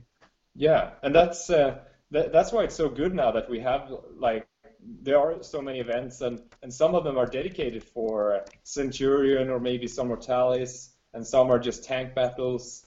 So it's like catering to, because from now you have the option of starting another legion that you just want to make like 2,000 points and play Centurion or something, which fits with your idea of that legion maybe. Yeah, definitely. Yeah, like the Sons of Horse have as well, like to have a bunch of jump pack infantry dudes and just like very unique infantry that everyone has their own gear and they're very individual. Yeah. Like it helps so much to be able to, because they're like Centurion is so big now, so like, you just make that kind of army, and it helps so much with the immersion of having like a force that feels right. Yeah. Cool. So Morten, have you taken any pains to increase immersion in your Emperor's Children? Well, like I always try. I don't know. I guess partly when buying miniatures, it's like, well, but I don't have a really clear theme there going. It's not like I have a tank army or something like that. So I feel like I've been able to add. They're one of the legions that are a bit more open, a bit more sandbox. Like a lot of things work with them, but they're a bit more close combat. So I feel like I always try to play them, and then with the rules, like you have to challenge and stuff. So I give all my sergeants so they should be able to win challenges and stuff. And then also, of course, I love the idea of slowly turning to Slaanesh. So adding in more Cacophony guys and these cultists that are sort of Slaanesh cultists I guess that's sort of the part I'm using.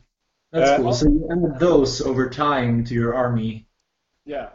On the battlefield, I constantly betray the immersion by not being perfection in tactics. Yeah. So I hope the people that play me they don't kind feel of like, have that story about them that they're the best at what they do. So yeah. I can imagine like if you lose or if they get beaten, sort of if your Palatine blades get beaten in close combat, for example, then that kind of breaks it. Yeah, that's true. But I hope that my opponents don't feel like, oh, that was boring. But no, I always, I'm more into this, like the getting super immersed into, I almost want to start speaking as the models. It's like, I am Sergeant blah blah, and I love challenging people. Whenever I challenge someone, I always have to be, is there anyone worthy in this scum to challenge me, a master of the sword? You should get like a white glove that you can throw on the ground in front of your opponent whenever you challenge them. That would be so cool. Or just slap them with it. Yeah, exactly. How dare you set foot on the same battlefield as me? I shall choose one of these steel reenactment gauntlets for a knight armor, and then you just go smack them in the face. Then you challenge them. And shatter their jaw. It's for immersion, man. It's for immersion. No, so I really like that, and I tend to get, when you drop a drop pod, it's like I have to make sound effects. That's awesome. That's the sort of immersion I like. Sound effect is kind of cool. Have you guys ever played with the soundtrack to your battle? I have against you. That's right. Yeah, we did our Battlefield Gothic game. Hmm? Oh yeah, we had this ambient space music going in the background. That was nice. Maybe that's something for the next. Well, I guess at an event it's too loud anyway. People are talking, so music wouldn't maybe help. What about having like a soundboard next to it with like, this is heavy bolter sound? So you can really be like, I'm gonna fire at you, and then you just press. Could be fun. Yeah. That would be cool. Then you have like a button that automatically sort of generates random numbers for your dice. So you don't have to roll the dice either. You can just press the number of dice you want to have roll, and it comes up, and then the number of hits. You have people screaming in the background too. Yeah. No, but don't take away the dice. That's like part of the immersion. Yeah, it definitely is. This guy that I know that played 40K, he had like played Orcs and said, "Yeah, I have so many dice, so I'm just gonna use this app." I'm like, what? You're not gonna use dice? Wow. Seriously?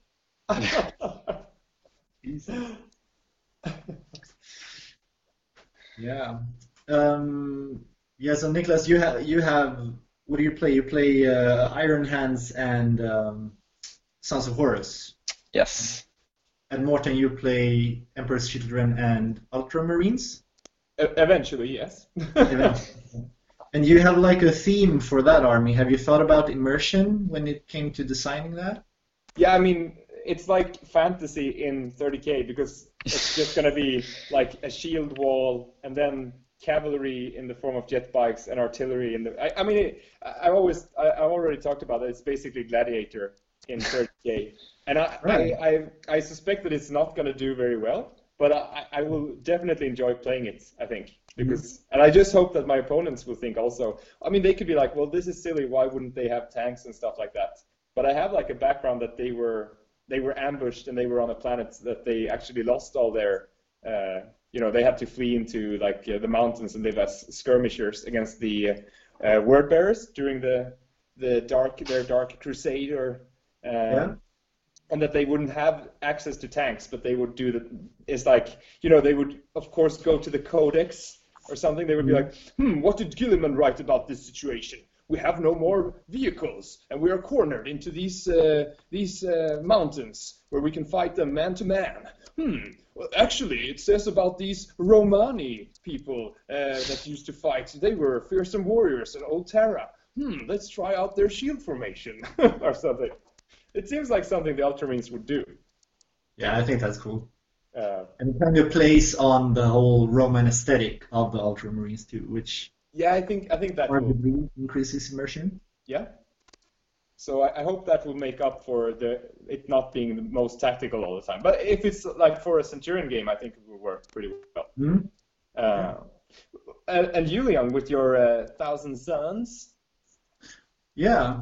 So I haven't really the only thing I've thought about when it comes to immersion is that I'm pissed off on myself for buying too many tanks, because I feel a lot like they're a legion that's very much bereft of resources, and that they would be more, as you said before, hitting a planet, looking for an artifact or whatnot, and then getting the hell out of there, and not necessarily getting tied down in siege warfare or a classic battle as such. So I would definitely like to have more flyers and more flying transports. I think that would increase immersion for me. But so far, I'm also very happy with having chosen 1,000 Suns, just because they're the underdogs, right? They get their asses kicked even before the heresy begins, and even before that, they were, the other legions looked at them with contempt and fear, and they've always been sort of on the losing side of things. So I think when I play them, it feels more okay to lose than it would if I was playing a legion that I would expect to do better. Yeah. And another thing is this, that they're actually traitors. So I have this feeling that the traitor forces, they can fight against each other a lot more than the loyalist forces can. Yeah. Because it's more in character with their divisions and the renegade style of life after the heresy. So that kind of makes it nice too. I still feel like those games when I played Death Guard or Alpha Legion or whatever, that it's been feeling very thematic anyway. I don't think I would feel the same way if I was playing Imperial Fists versus Ultramarines, for example. No, that would probably break immersion. Yeah. Yeah, but and then just I haven't thought too much about lore. I had some ideas previously that I wanted them to be like Mechanicum allies and have lots of automata, and maybe be one of those few sort of pockets of the Legion that were left on their sister Forge world, for example. I haven't really decided what storyline to take them down, story lane to take them down. I think we'll see a bit more about that in the future. Yeah, no, I think, and I mean, you could always represent, like, if you would play a Prospero campaign, then of course you would still have the tanks. Yeah, exactly. So it started out with me buying the Burning of Prospero box just because I wanted to play the game, but also like a very nice intro to the army. Yeah. So very slowly, I'm also collecting Space Wolves and a Talons army. All right.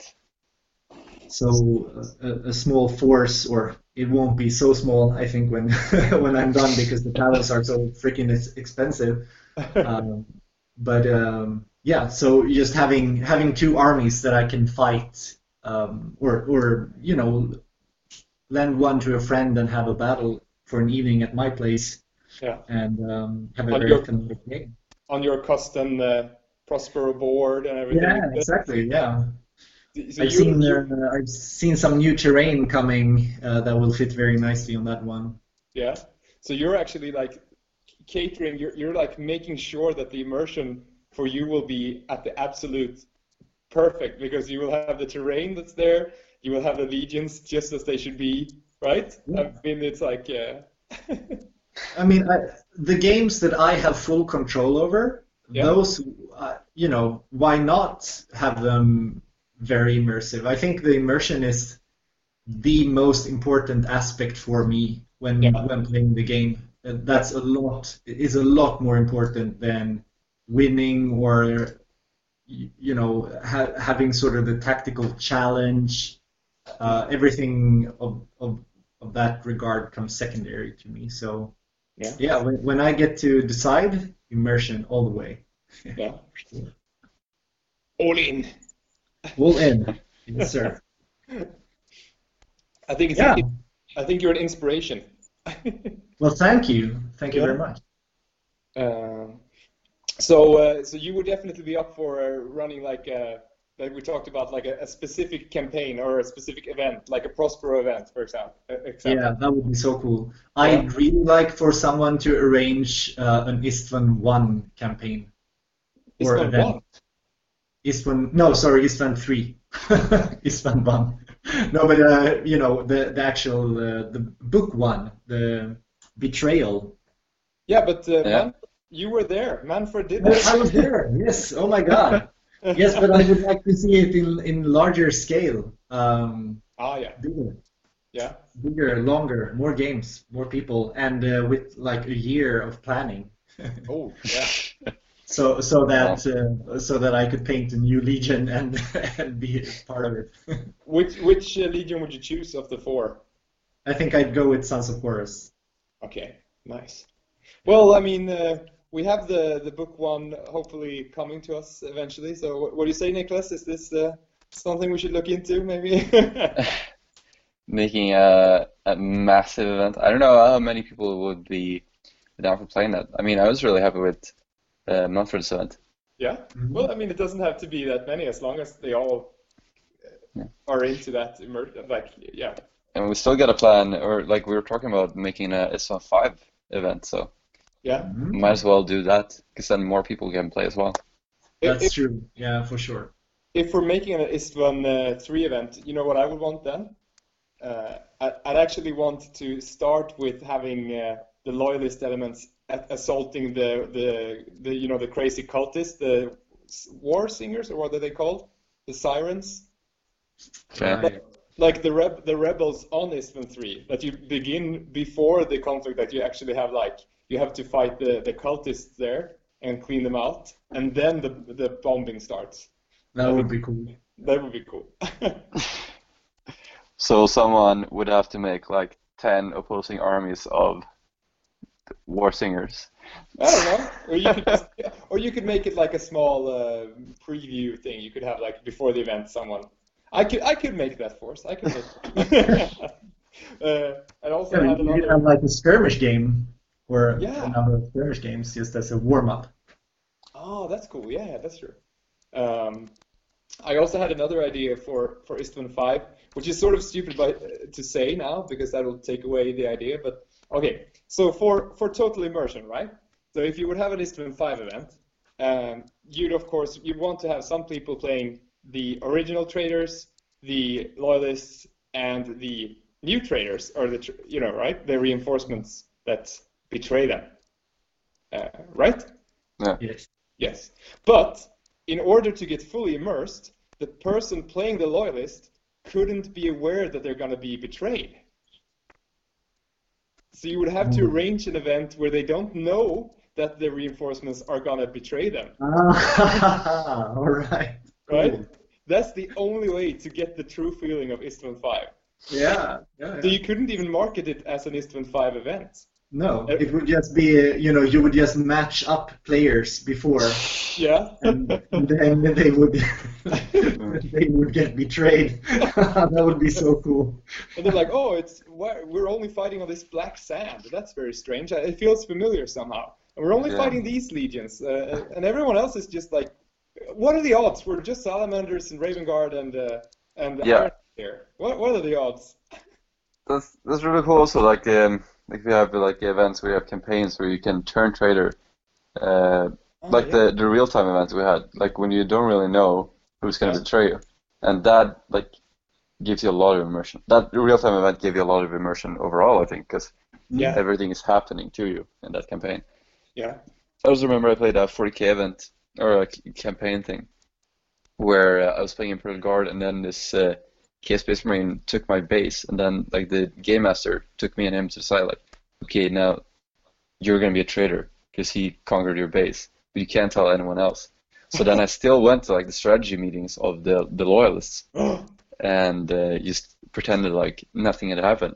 And they're like, "Oh yeah, we should totally attack this chaos player. Yeah, we need to crush him." And I was like, "Well, wouldn't it be a better idea if we attacked the Eldar?" And they're like, "Yeah, I guess it would be a better idea to attack the Eldar instead of chaos. All right, let's do that." You evil infiltrator. So yeah, that can also bring a lot of immersion to have like where you can betray people and like where you have to roleplay a bit. Yeah, that's nice. Do you feel like these real-time events add these layers as well? Yes, I do, definitely. Yeah, but it was a bit like you could probably do it the same but slow it down over a campaign. But I think the way that we had those three teams made it like, you know, of course the loyalists and traitors are fighting, but it's like the separatists. What are they doing? It's like, don't you want to join us for a while? Yeah, let's do that. Yeah, we can have truce. We're gonna pretend that we're attacking you, but when we show up, we're actually gonna betray them. Like, oh yeah, let's do that. I think it would be a lot better if you have like if you had more people to choose from, that you would have like a real separatist force that really feels like they're disconnected if they're only Mechanicum and militia or something. Because if it's a bit weird, like, yeah, the Blood Unions are separatists for some reason. Like, why wouldn't they be loyalists? Yeah. So No, but you could have some black shields or something also. Would be cool. Yeah. No, but that makes, I like that. And of course, I think all the events I've been to, it's always been it's always the loyalists versus traitors. And I'm happy about that because I haven't seen, I think there've been talk about having some like just a tournament where it's like, you know, then Ultramarines can fight Imperial Fists, which could be fun, like, because it's rules-wise, it's legions that don't fight, but I mean, doesn't really make sense. Yeah, kind of takes away the immersion. Yeah. But then again, if you're aware that the event is not an immersive event, it's fine. So, you know, you shouldn't really, I don't think it's necessary to kind of hunt for immersion all the time. No. You just need to be aware of what you want out of your gaming experience. Yeah, that's true. I agree. So would you say, like, just for fun, do you have some examples of something that totally breaks your immersion? Like, so game-wise, mechanics, or anything that you just felt like, oh, shit, I hate this. This just broke my immersion. It's maybe a hard question. But I kind of mentioned it previously, like losing when I was playing an army that kind of had the background story of being a winning army.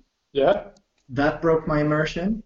Playing unpainted minis breaks immersion. Yeah. For sure. Also, which is the most common problem for me, not playing a lot of games and being kind of new to the rule system as well, that I'm not fully knowledgeable about the rules yet. So looking stuff up along throughout the game, that also kind of breaks it a little bit for me. But it's not a game changer. It's just something that's sort of, it's there all the time, and I've gotten used to it. Yeah. But yeah, we'll see. I'll have to play a few more games before I'm comfortable with it. But I'm getting there, I think. Yeah. I would say, like, people taking Unistar are just obviously good for winning the game, and whack in general kind of ruins the immersion. Mhm. Like when you're feeling that the person you're playing against is only playing to win and not to like have a good time or like make a story. Yeah, Mhm. yeah, that can suck. Yeah. What So about you, then, Morten? then you think more of the game than the story itself. Well, I have my nemesis, the infamous boarding shield, when you're like charging into a unit. I mean, if it's like a squad of breachers and they're like, shield wall, form up, it's like super cool. It's like, oh shit, how do I break through that? But then if you're charging a squad of 10 guys and one guy is standing in the middle with a shield, and it's like, oh, we all get defensive grenades now because we have a shield. Okay, and I can understand that it's this. It's supposedly like it can actually shoot something, right? The shield has like a blind grenade thing that it shoots. I think that was the original idea that it could actually. I think it was described that it could actually, emit light, or I don't know what it was. Or have you heard this? I think it's just a big piece of metal, isn't it? Yeah, I mean, I don't know. No, I don't know, but I don't recognize it. to me that makes sense. So I mean, I'm okay with it giving defensive grenades, but then it was one time when a guy used it to throw a blind grenade at me because it's like, well, the shield counts as having defensive grenades, and defensive grenades can be thrown as a blind grenade. I'm like, what the fuck are you doing? Is it like Captain America? What are you doing? Are you throwing the shield at me? What is happening? What is actually? He was like, well, the rules are like this, and I was like, yeah, I understand that, but explain to me what's actually happening in this world at the moment, because I wanted to be immersed in it. I wanted to understand what was happening. Maybe I'm just a bit of a pretentious dick, but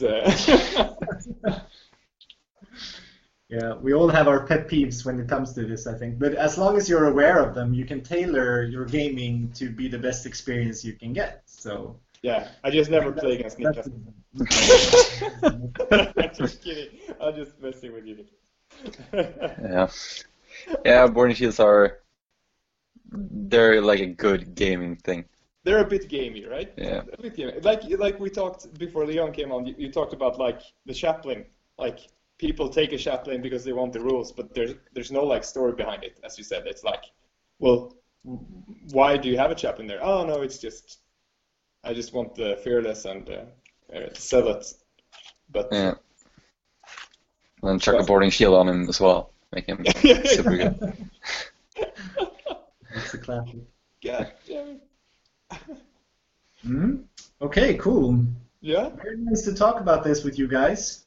Yeah, I think we covered the topic pretty well. And if there's something coming up that you want to have a discussion on, I'm always hard to reach, and it takes a long time to plan to get on the pod. So whenever you feel like it. But that's the way you create like excitement in the crowd. Like people have been screaming out, like, when is Leon coming on? It's like, oh, it's gonna be this episode. No. I've seen the comments online. It's not pretty. It's not crazy. They're screaming for you. But it was a pleasure having you on, sir. Very nice topic. Yeah, nice to finally be on an episode together. Yeah. Yeah, definitely. Yeah, it's a first. Not in my not in the creepy office space we have on work. Creepy room. But before we end, I just have to ask you, Niklas, have you been to Warhammer World yet? I've been there before I moved here, but I haven't been here since I moved. Okay. It's really cool. It's not even really cool. It's fucking amazing. Yeah. It's like dying and coming to heaven. Yeah. That's the crack heaven. It's a good reason. We can go and visit Niklas now and then go. Yeah, that's a good idea. Come over. And set up some games at the Warhammer World and have a shitload of beer. They have some sweet tables. They really do. For immersion. For sure. Find some story that involves Thousand Sons, Emperor's Children, Iron Hands, or something. Or make it up yourself. The what? Or make it up yourself. Oh, yeah, that's true. This is, It happened on Venus or something. I don't know. Excellent. The orbital plates of Venus. So yeah, it was very nice having you on. Very convenient for us to just like sit back and let our guests come up with a topic, and we just makes it easier to run a show. I can imagine. Yeah. So we hope to have you back in the future. Thank you. I hope to be. Yeah. And that said, we're gonna have some more music, and we'll be back with a short wrap up.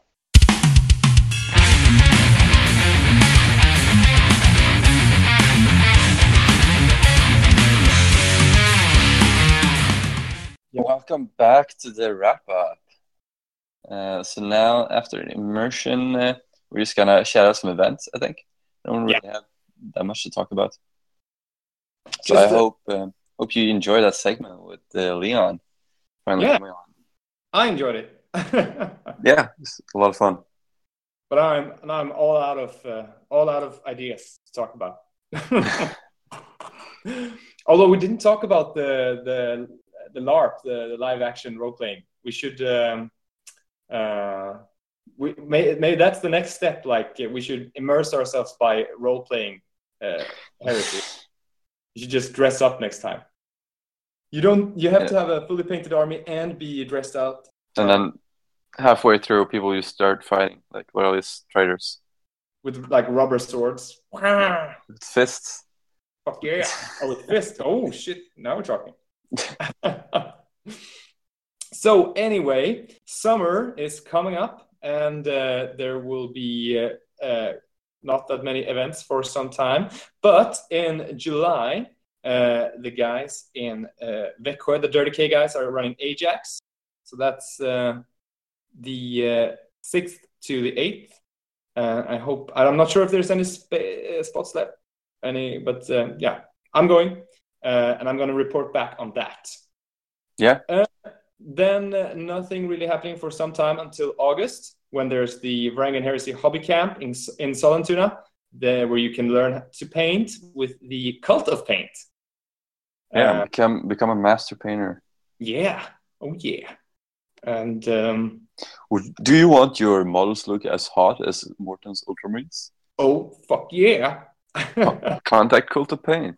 Yeah. Or want a chance to win like a Slayer sword or stuff like that, Golden Demon. That's how you do it. Just have to take this simple course, 5-day course, and that's all you need. And there are awesome guys also. Henry will be there. Mwah! Henry. And Andy Wardle, who would be awesome to meet because he's got a lot of trophies, that man. So yeah, and then Heresy in the Winterland Malmö. That's the end of September. Then we go to Giant Fanatic in Copenhagen. It's going to be also in the end of September. They're fighting there, the Danes and the Skåne people. Yeah, maybe they're having the real-time event there. It would be cool to go to. Oh, yeah, that's nice. October, Siege of Byzantia in Sollentuna, the 6th. That's the Scandus of the year, I believe, with that huge fucking wall they're building. Yeah, and they'll also be when they draw the winners of the raffle. Oh yeah. Titan Mantiple, and supporting a good cause. So get your tickets, goddammit. I'm gonna do like Göran and buy the last ticket. So I will definitely win the Titan Mantiple this year. And then I'm gonna make terrain out of them or something. I wouldn't. How would you transport last time? How would you take a night house with you home from the event? Like, how would you take a Titan Mantiple? You would need like both a baby stroller and this baby harness for the warlord, and like you need to make cases to look like those crypt ships that they ship them down on. Oh fuck! That's an awesome idea. Like people who design those foam cases, they should do that. Have that you could deploy it on the board. Like, damn, that's a good idea. We should make that and sell it, and make tons of money because everyone's getting Titans. So, the Malmö Wargaming Weekend will happen in the end of October, 27th, 28th. I think that might be when they rent a Bling Bling hotel or something. Oh yeah.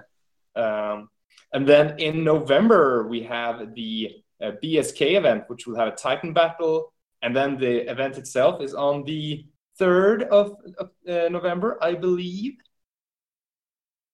Yeah. Yeah. Do you have some additional details? Because we're both event. Yes. So the first day, the 2nd of November, they're having the Titan battle, and then they're also having a BFG and open tables. Open hills. Open tables. Open tables. Open hills. Everyone can run free. So yeah, they're gonna have like some smaller games and stuff, and then on Saturday they're having the main event. So it's 2,000 points armies and 1,000 points Summer Talos armies. Oh. So yeah, I'm really happy about this. Like they always throw down some really nice events. Oh well, now we're talking 2,000 points. That's not that much actually. Maybe I could have my Ultramarines finished by then, but we need to be on different sides. Would you could you take your Sons of Horus in that case? Or no? You're gonna have to play. You're gonna have to play Emperor Children this one, Martin. Ah, damn it! That would be like the perfect opportunity to preview or like the first time I would field them. Otherwise, you can bring them to the day before. Yeah, that's true. That's true. You don't want to switch sides? I can be traitor Ultramarines. That's easy peasy. Maybe I can add something to my Emperor's Children by then. Make some crazy shit. We'll see. How many games? Is it just the games during the Saturday? Yeah, I think so. Yeah. Probably 3 games. Yeah, but that's nice. 2,000 points, so no rush really. Yeah, or maybe 4 games. I don't know. We'll see. Yeah. We'll see. And there's usually a lot of nice guys, and it's of course at the Armageddon venue, I guess, right? No, BSK is usually they get a school. Oh, sorry. Yeah, that's right. I haven't joined for that. So even better. I don't know, but then a lot of space. That's cool. Yeah. They have potential to have a lot of players. Yeah. Hopefully we won't get stuck next to like the Magic the Gathering players just outside the window. Like we opened the windows, but then the air just became worse. Oh no! God damn it! We'll just bring our oxygen masks or something. Yeah. Fix it. And yeah, I think those are like the events. Yeah, might be an Avarii held in December also, but I don't see any information here, so we'll see. There's a lot of maybe they have their own way of communicating events. Yeah. Yeah, but I think those are the events so far. That's what we have to shout out right now. Yeah. And yeah. Do you have anything? That's anticlimactic. No, Nicholas, you have to. Do I get to choose a dialect or like an accent? Oh, yeah. And you'll have to say the outro in that accent. Accent on the way. What? I don't have an accent. Like I haven't picked one. Shit, putting me on the spot. You have Are we doing accent now?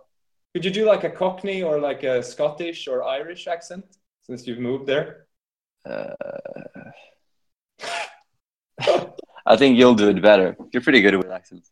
Aye, laddie, let me tell ya. Or let me tell ya about a story about this man called Fulgrim.